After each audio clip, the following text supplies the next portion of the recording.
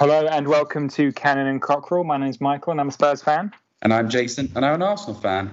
And the international break is over. By the time you're listening to this, the Premier League is about to resume. And I've spent most of the international break looking at the table, enjoying the sight of Spurs on top. 3 games, 3 wins, no goals conceded, 9 points. Meanwhile, Arsenal rock bottom, no wins, no goals scored, 9 goals conceded, 0 points. Jason, how do you feel about the state of the Premier League and Arsenal at the moment? Well, I believe if Spurs really believed that they'd be able to stay up and keep up that sort of form, they wouldn't deflect towards Arsenal and, our position. But our position is what we are. I would, from my perspective, I would take Spurs with a pinch of salt. City didn't turn up that first game.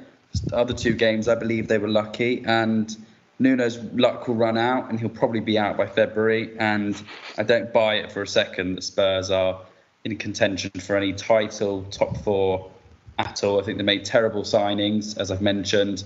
I think this Paratici man is a myth.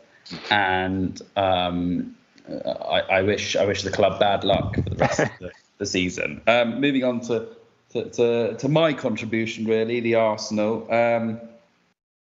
It was a terrible, terrible end to the first bit of the season, pre the international break. I think the worst to me is when you go into a game knowing we will not get a result and we will probably have a bad performance. And to just show up and not show any fight and just roll over is the most embarrassing thing.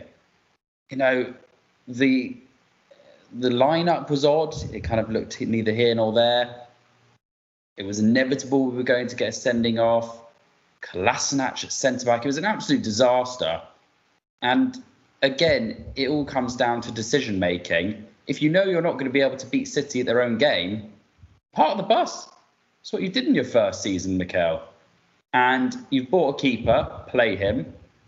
You've got men out the door, don't play them. I'd rather play a 15-year-old centre-back from the academy who wants to be at the club than a 30-something-year-old who's actively wants to leave and is terrible. I don't understand whether it was making a point to prove, but, that's going on a micro scale. On a macro scale, it's a disaster.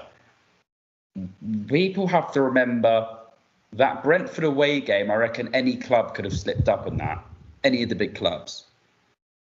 And those second 2 games were against the European champions, the runners-up in Europe, and the league winners. I mean, they aren't easy, and probably over a season, if you lose those 3 games, it's not seen as an actual massive disaster. I think what makes it a disaster is the fact that they were all back-to-back at the start of the season, and after spending that money straight before that, and the performances were objective. And this is why Saturday, I believe it's Saturday, the Norwich game becomes, a must win and a 6-pointer at this stage. It's because a relegation battle. Yeah, absolutely. I mean, you don't want to be losing to them and really be rock bottom after that. At the Emirates, I'd say anything less than a 3-0 victory is not good enough. It's not good enough because we need to see a performance now from this team. And I mean, we can go on and on and on about everything that's been going on the past few weeks. And I think Arsenal wheeling out Edu for that interview was embarrassing and talking about how we need to see the full team and, there's a strategy. Well, there's clearly not a strategy because people keep talking about a project and not believing in the project. But what is the project? Because the project, well, we won the FA Cup, looks very different to the season after when we brought in Willian and Gabriel. I just don't understand what's going on. That's all I can say. It's just all confusing, all a mess. And for me, waiting for everyone to play together is not good enough because you've signed a Conga who's supposed to be the 3rd out of 2nd choice centre mid.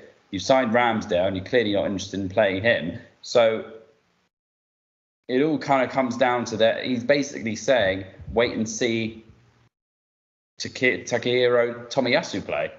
So Takehiro Tomiyasu is going to be our saviour and is the difference between 20th and 4th, if you're going by Edu's logic.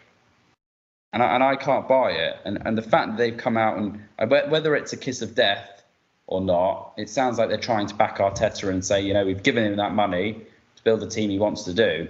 If there was a style in place, fine. But there's no style in place. And we're going to be speaking about this in 2 months. Ultimately, my views haven't changed that the manager needs to go. There's enough in this squad.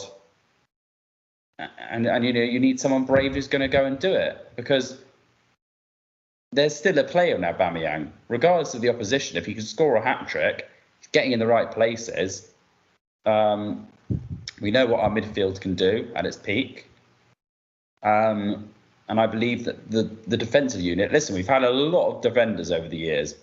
You can't tell me that none of them would do well as a unit. And remember, we were third best defence in the league last year. So there's something there. I just think it's all gone wrong. Sometimes you just need a reset. And, you know, Spurs have been there and they've been smart about it. You know, and whether or not their manager is the right manager, I don't think he is. You know, they're trying something different, and based on 3 games, it's paying off, I suppose. So yeah, I'm very frustrated, and I think I need to see as a fan, I need to see something that resembles style. I need to be able to say, this is how Arsenal play. And actually, funny enough, my dad said today, he was watching TV and he saw the Wilshere goal against Norwich, the one that won goal of the season. He was like, wow. And I said, yeah, where's that Arsenal gone? When you knew that's the sort of thing you could produce.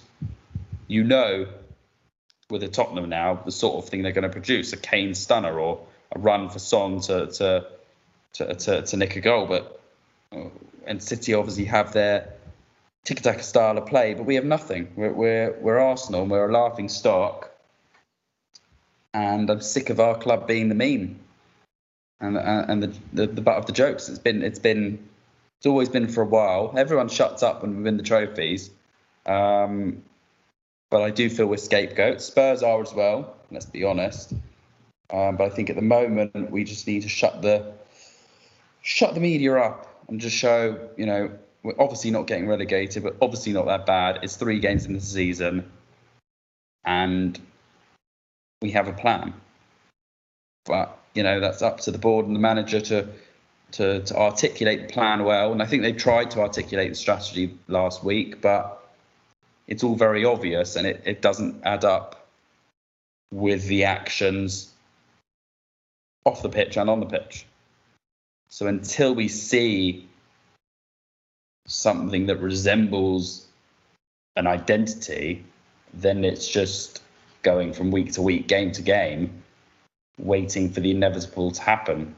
And that writes off this season pretty much already. There's another transition season. And the season after as another full season transition for a new manager. Where does it end, Michael? Where does it end? Well, I know where I'd like it to end, which is Arsenal in the Championship. But I think I begrudgingly have to agree that you're too good to go down, although, you know, it can be famous last words. I just want to emphasise again the fact that Spurs are top and Arsenal bottom, which has never happened before. It's the first time in history that we've been top and you've been bottom at the same time, which... after only 3 games. If it was after 30 games, I'd be a little bit more worried. Yeah, well, if it happens after 38 games, then I think... I'm not sure whether we'll ever do another episode of this podcast again. I'm not sure how we'd be able to top that. But no, I mean, it's been an absolutely delightful start to the season as far as I'm concerned, not just through seeing Spurs pick up 3 wins in 3 difficult matches, but to see the crisis at Arsenal. I think, to be fair to you, you're right in that the 3 fixtures you've had have been quite tough. Brentford away under those circumstances. I think you're right in that any other team in the league might have struggled there. I mean, maybe only City you'd think could go there and potentially still stroll it. But it was probably the worst possible time to play Brentford, their first game back in the top flight for however long it was, first game with fans in the new stadium. And then, yeah, you had the European champions and the league champions as well. But I think it's the the manner of the defeats, like you said, particularly that City game, when you compare it to our game against City. I know we were playing City at different times. They're a bit more up to speed when you were playing them. But even still, there was such a marked difference, I thought, from what I saw of the City-Arsenal game. I missed the first bit of it, but I watched the second half and was just hoping that City would keep scoring. I was rather disappointed they stopped at 5. I feel like Pep might have told them to go easy on his friend Arteta, because I agree. I thought that, City could have gone for double figures if they'd really been up for it. Yeah, I agree. But yeah, it was just the way, it was just the Xhaka red card as well. And just, it all seemed so sort of like you were defeated before you'd even began. And you mentioning Wilshere is quite interesting, actually, and that goal against Norwich, because I was reading an interview with Wilshere in The Athletic where he was talking about his struggles finding a club. And he mentioned about the young players coming through at Arsenal. It does seem like a lot of your project is kind of focused around young players. And he was talking about when he came through and the other young players at Arsenal at the time. But he said, when he was coming through, he was coming into a team that had, your Van Persies, your Cesc Fabregas, your Adebayor. It was a team that was still playing. These aren't his words now. I'm kind of paraphrasing and projecting here. But he said it was a reasonably successful team. You had Arsene Wenger, you had that experience, and you had that.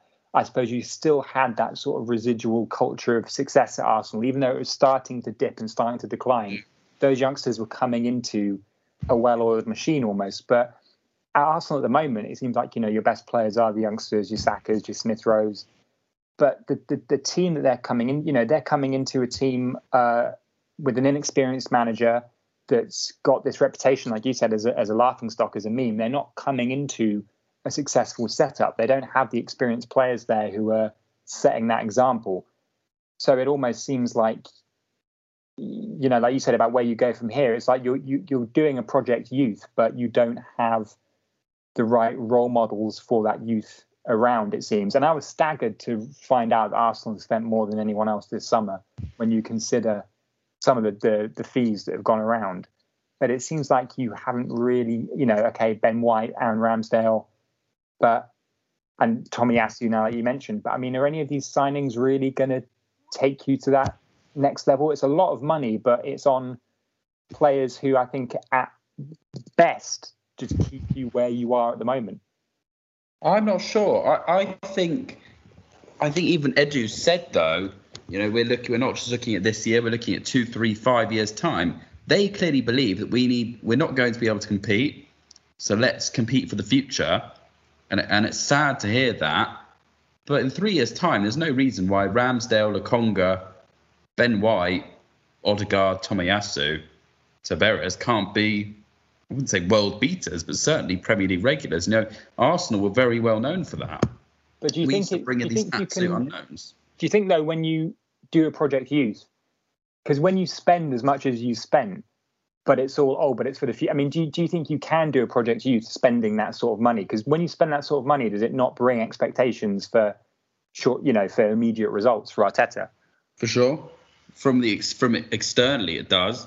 But internally, if it's something they've decided, they're going to say, we're not going to be pipped to these players anymore. We're going to buy the best young talent from what we've identified through data, and we believe that they represent the Arsenal DNA and the Arsenal we want to see long term. And ultimately, I don't think they're naive enough to think that Arteta will outlive these players. I think they've got the full intention of we're investing in these guys, not Arteta. I agree with you. When you spend that money, I would have preferred Ronaldo, Varane, and Sancho. That's for sure. But we can't attract those players, unfortunately. And I think a lot of it is to do with the Super League and putting on a bit of a statement and showing we can spend some money. We do care about the fans. I feel like maybe if we'd gone and signed a James Maddison or something else, a bigger name on paper, people might have, this narrative wouldn't be quite there. But I do agree with you. I think things are skewed by Ben White. I still think Ramsdale, in footballing terms, maybe goalkeeping terms, yes, a lot. in footballing terms, I don't think it's a lot of money. Tomiyasu is good value. Odegaard certainly good value. Lukonga good value. I think it's all skewed by Ben White. And for someone who's being touted as the next an England captain in the future, someone who can play with his feet and the mastermind, everyone loves Bielsa, waxing lyrical over him, then so be it. And Spurs have almost spent the same amount on someone who can't even get his COVID rules right. So, with all due respect, I think we've done good deals there. Well, it's interesting because I feel like Spurs and Arsenal have both adopted a similar strategy this summer in terms of transfers, in that you look at the players and they all seem like ones who've been signed with the long term in mind rather than the short term.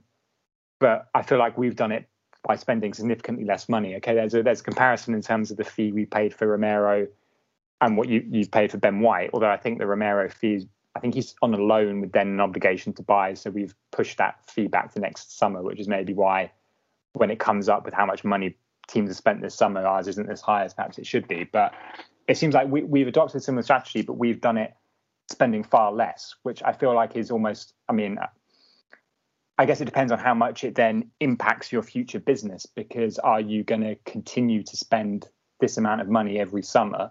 Or now you've spent however much it is you spent this summer, are the club going to be like, well, right, we had our spending spree.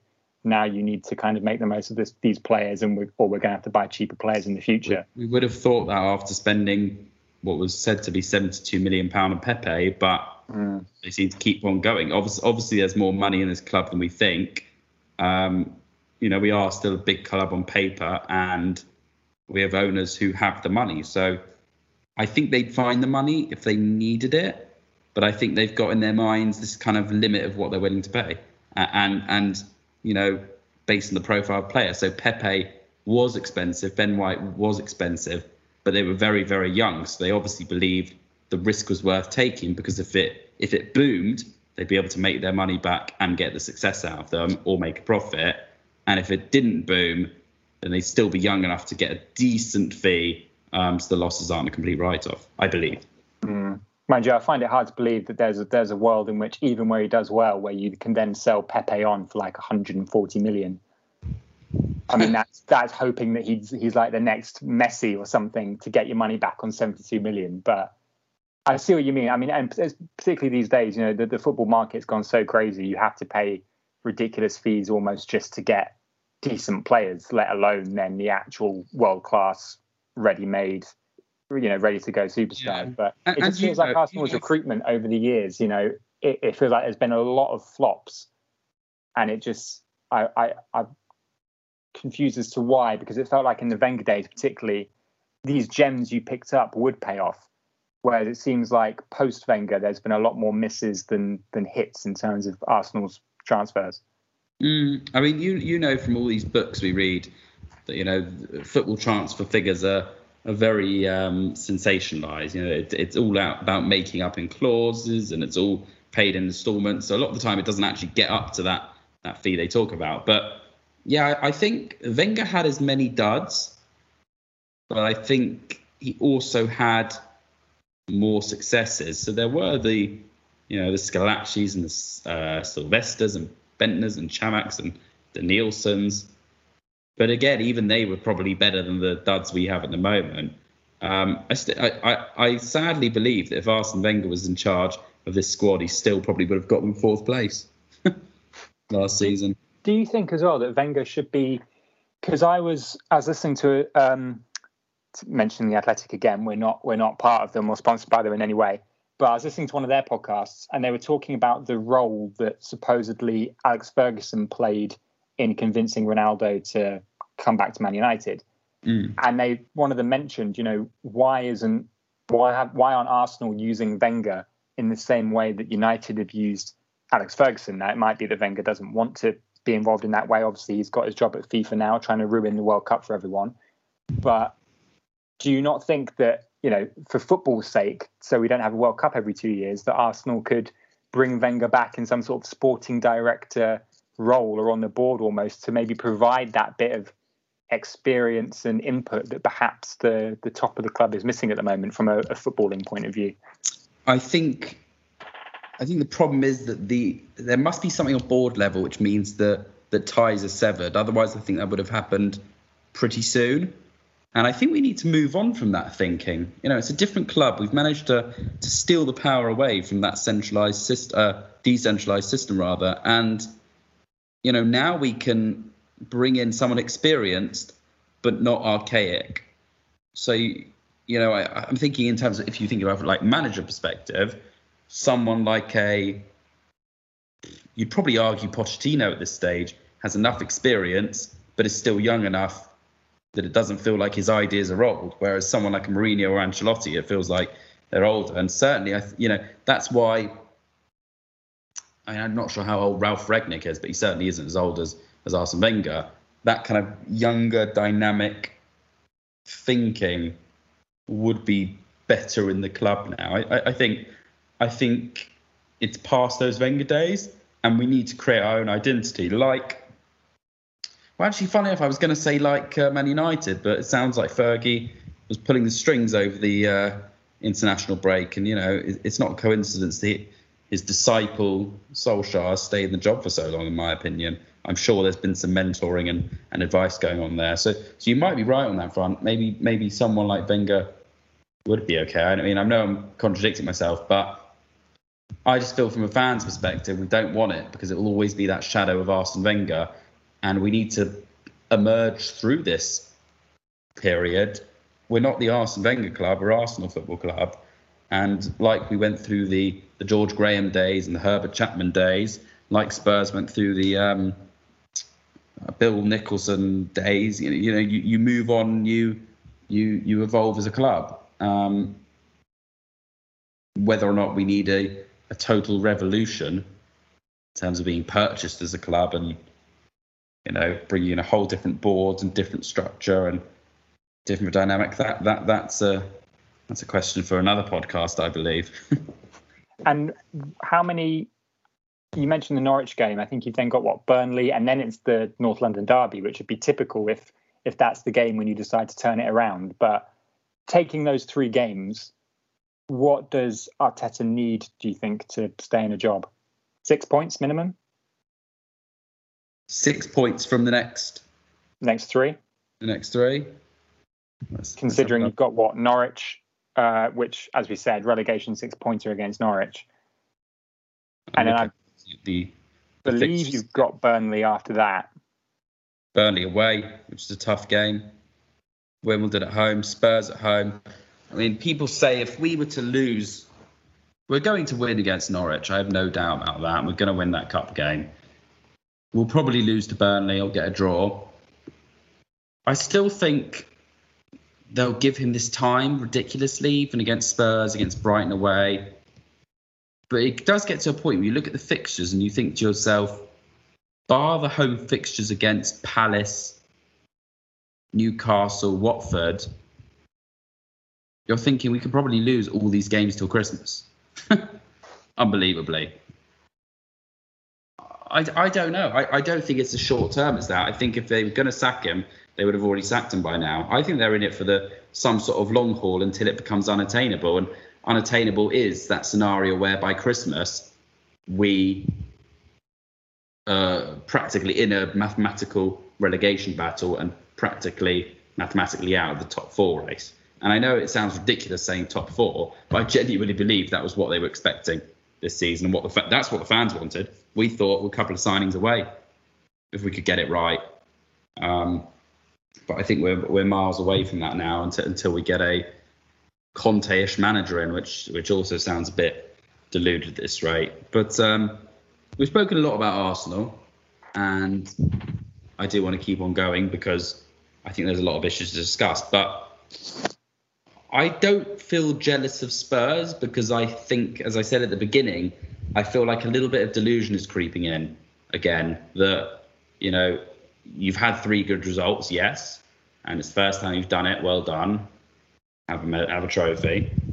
But ultimately, your star player, yes, you kept him against his will, and yes, he's doing all right again. But you didn't really in the squad still to make this sustainable. And I guess I'm picking at straws because it's hard to really bash a club when they've just won 3 games in a row and not conceded a goal.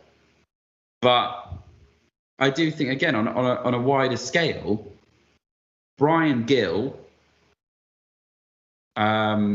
Christian Romero, something Golini, and Royale now. Emerson Royale has come in. Emerson Royale, who, by the way, is a myth. All these Spurs fans saying, "Oh, we've signed the best right back," didn't play for Barcelona once. So he's not Barcelona's Royale. He's Betis's Royale. And quite frankly, I watched Tanganga the other day, and he looked like your best player by a mile. So you're basically pushing out your best player for a new player who's a myth. And I don't know, it doesn't feel like they step up. It's always the same flat transfer policy, one in, one out. Here's buy Lamela, bring in Gil, buy Alderweireld, bring in Romero.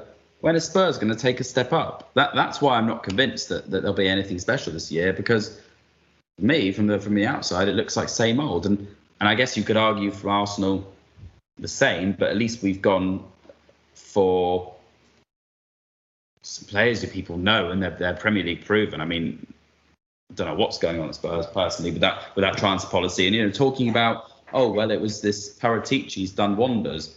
He's brought in what, 2 players from Italy from average teams with no other clubs fighting for them. Not exactly world-class sporting directors, is it?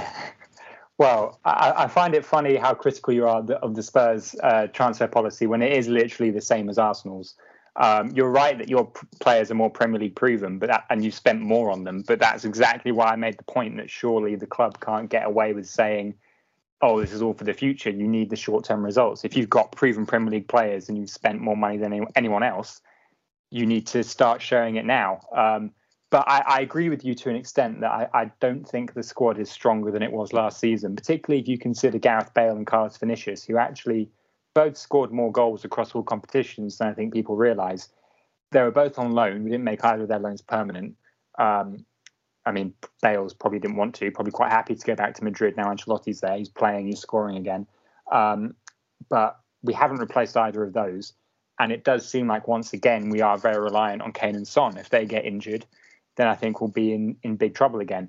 But what I like about the transfer policy is that it does seem at least we have a strategy again, because towards the end under Pochettino, and certainly throughout Mourinho's brief time at the club, the transfer business seemed very haphazard and scattershot. There didn't really seem to be a plan to it. Whereas this time, you mentioned it has been one in, one out, and it's clear, and Paratici said as much himself, that the objective was to bring the age of the squad down, to freshen up the team, so get rid of the older players and bring through some youngsters. And I think Hugo Lloris is now our only player over the age of 30. I think I read somewhere that the average age of the players we got rid of was around 31, and the average age of the players we brought in is around 21.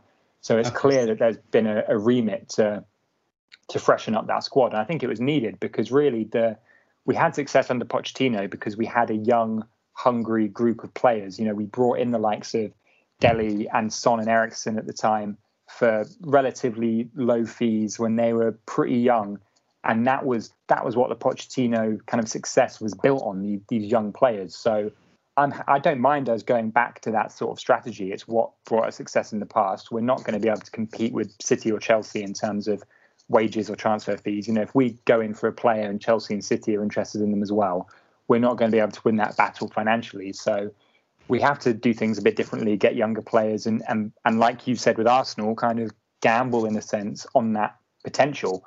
It does worry me that none of the players are Premier League proven. It can take time.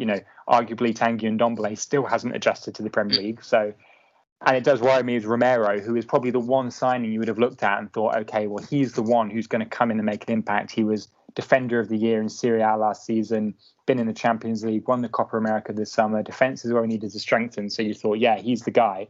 But now with all this nonsense with the quarantine rules in South America, I mean, he's probably not going to play between now and the end of the year. So that does throw a bit of a spanner in the works. With the Royale thing, what I'd say is I agree that I think Tanganga's been one of our best players, but I think his long-term future probably is at centre-back. I was at the Watford game, which was my first game back at the stadium for 17 months. Very nice to be back. Yeah. But what I thought watching Tanganga was that he's great defensively, but when he's going forwards, I don't think he's anywhere near as comfortable. And there were loads of opportunities where he was out wide and his crossing into the box just wasn't what you want from your fullbacks, particularly in this day and age where the fullbacks are expected to contribute so much attacking wise.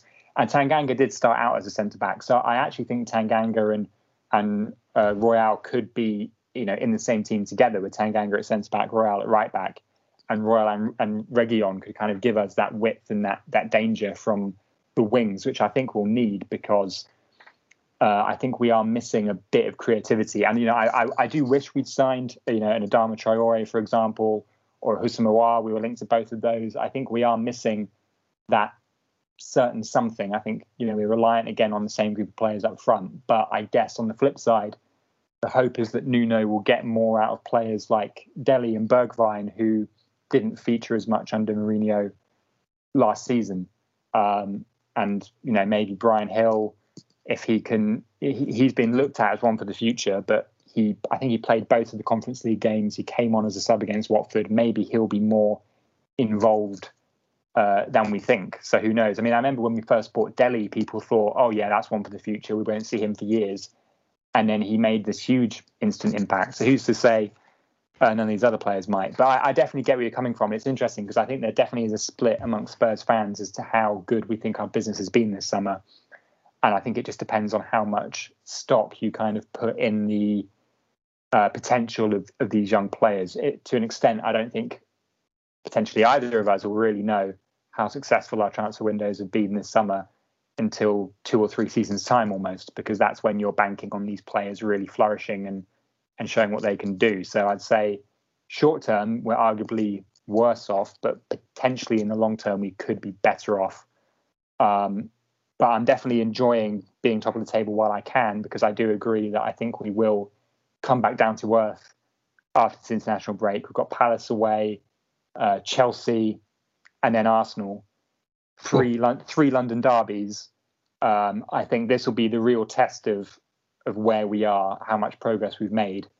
And I think definitely in these first 3 games, we've got the results. We've been well organised. You can't complain with 3 wins, no goals conceded, the only team in the league with a 100% record.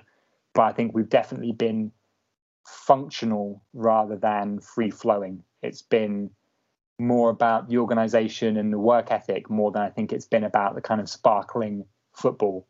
And I think when we come up against, these 3 games now, we'll need to produce more. And maybe that'll be partly Harry Kane stepping up now. He's, obviously missed a bit of pre-season infamously, but this international break might have done him good in terms of getting back up to speed. And I know he scored a couple in the Conference League, but if he can get off the mark in the Premier League and step up in these big games against Chelsea and Arsenal, then maybe that can give us that little bit of spark we're missing up front to score more than 1 goal in a game. Because I think, we can't win every game 1-0. We are going to need to produce a bit more up front. So hopefully Kane can give us that. But yeah, I think I'm definitely going to look at the table a few more times before Saturday, because I don't think it's going to look like that for very long. Screenshot galore, I'd say. Yeah. Can't fit Arsenal in the screenshot, though. I try and fit Spurs and Arsenal in the same screenshot, but I have to scroll down to get Arsenal, and then it cuts off Spurs at the top. So clearly just haven't got a big enough phone. I mean, that's the thing. You need to invest in one of those tablets. I think that's the way to go if you're going to look at football tables. But I mean, first of all, what struck me is that if Lloris is your oldest player on the pitch, then there's a serious HR issue going on with your team there. I mean, it's very interesting how you can't discriminate like that in a workplace, God forbid. But the football teams seem to be able to say, "Oh, you're over 30, old, bye, no contracts, less pay, less hours working." Doesn't sound great. It'll be interesting to see, because I heard a rumour that Son picked up a little knock, and if he was out, it'd be interesting to see what happens to this Spurs team under Nuno. And there could be a little shock factor if Patrick Vieira in the dugout at Selhurst Park got his first result the other day. Who knows? That would be a real story. I'm sure the Spurs fans will be heckling him from the first time he gets down into the dugout. But yeah, who knows? He could be beaten by the next Arsenal manager. Potentially. I mean, it would be, it is the narrative, isn't it, for Vieira to get his first league win against Spurs. And then if we do lose that Palace game, which, to be honest, I think we might do, because we've had a horrendous international break, as you mentioned, with the Son knock. I think Skip, Sessegnon have both picked up injuries playing for the under-21s. Obviously, we've had the whole incident with Romero, Lo Celso, Sanchez. None of them will be available. Hopefully, Harry Kane doesn't get injured tonight. But yeah, it does seem like that's a match where we could get kind of caught cold a bit from the international break. First game back from international break, maybe it's kind of halted the momentum we were building up with those 3 wins. It's all been disrupted now.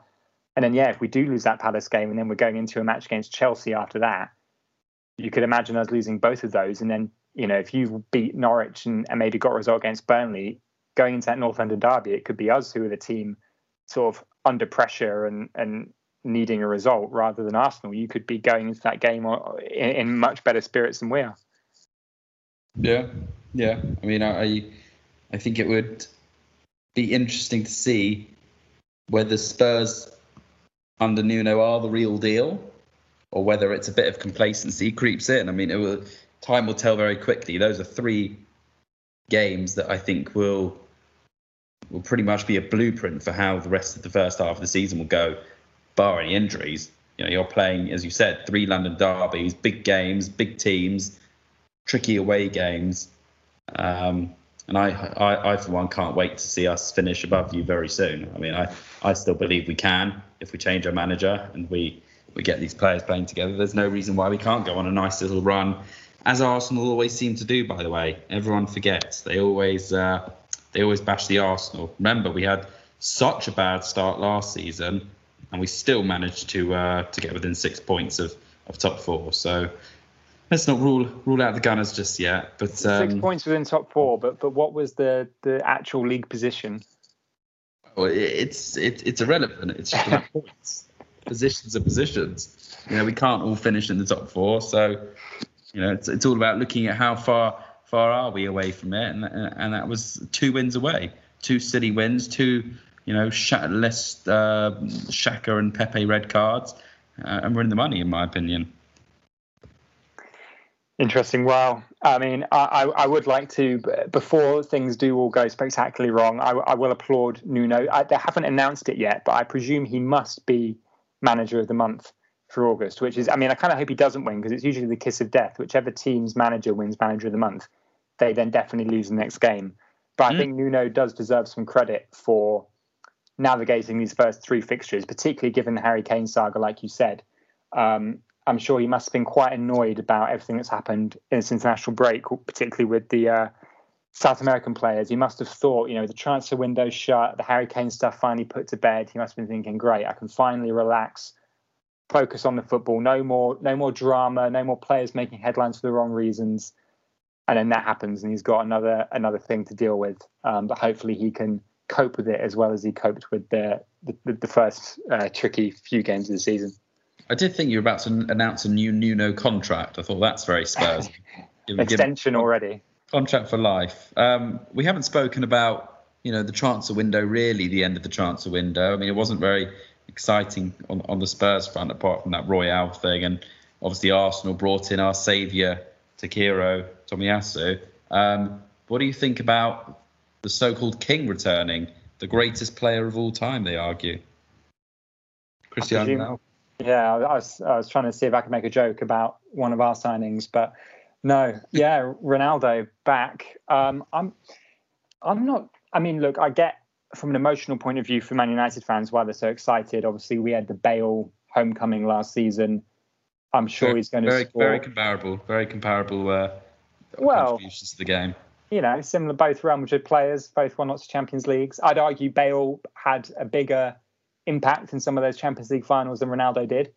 The overhead kick, famously. But yeah, so I get why Man United fans are so excited. He'll score loads of goals for sure.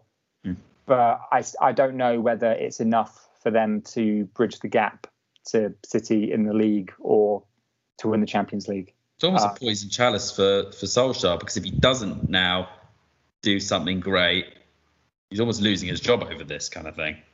Yeah, and I mean, it's a nice problem to have, but I don't know how he keeps all these players happy, because they kept Cavani for an extra, signed Cavani up for an extra year, presumably on the basis that he would be the kind of talisman experienced striker. He'll play less now. Their big money signing up front with Sancho.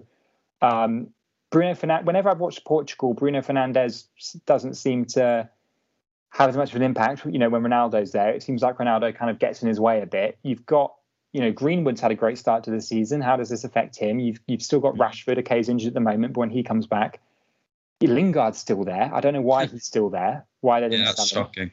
So you've got all these attacking players, and I don't see, great strength in depth means you can rotate for the cups, but I don't see how you keep them all happy. And presumably Ronaldo is going to play.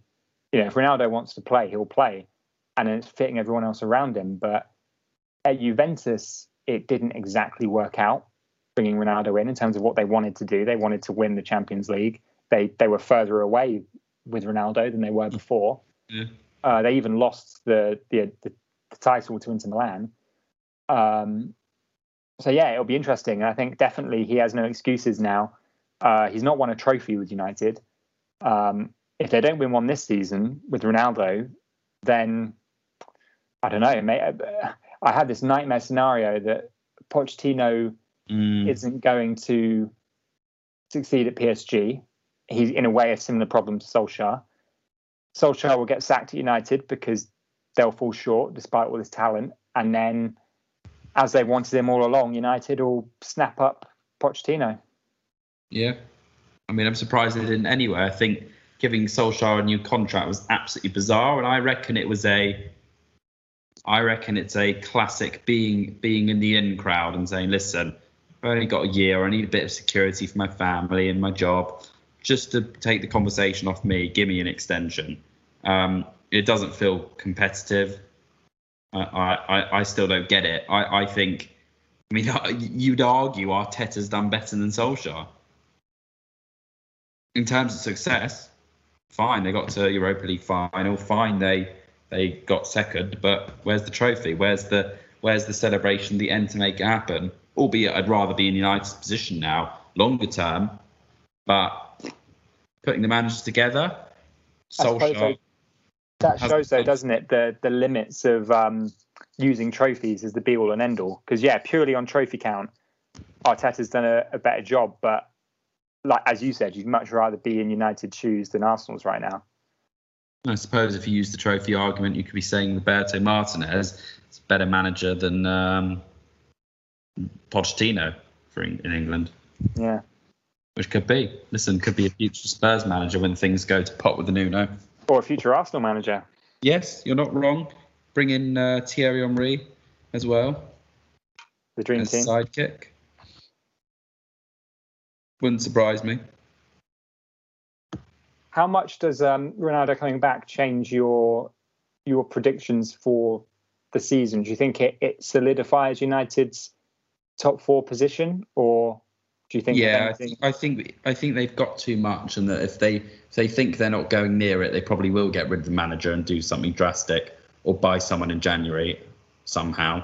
For me, it's Chelsea, City, United are pretty much bang on.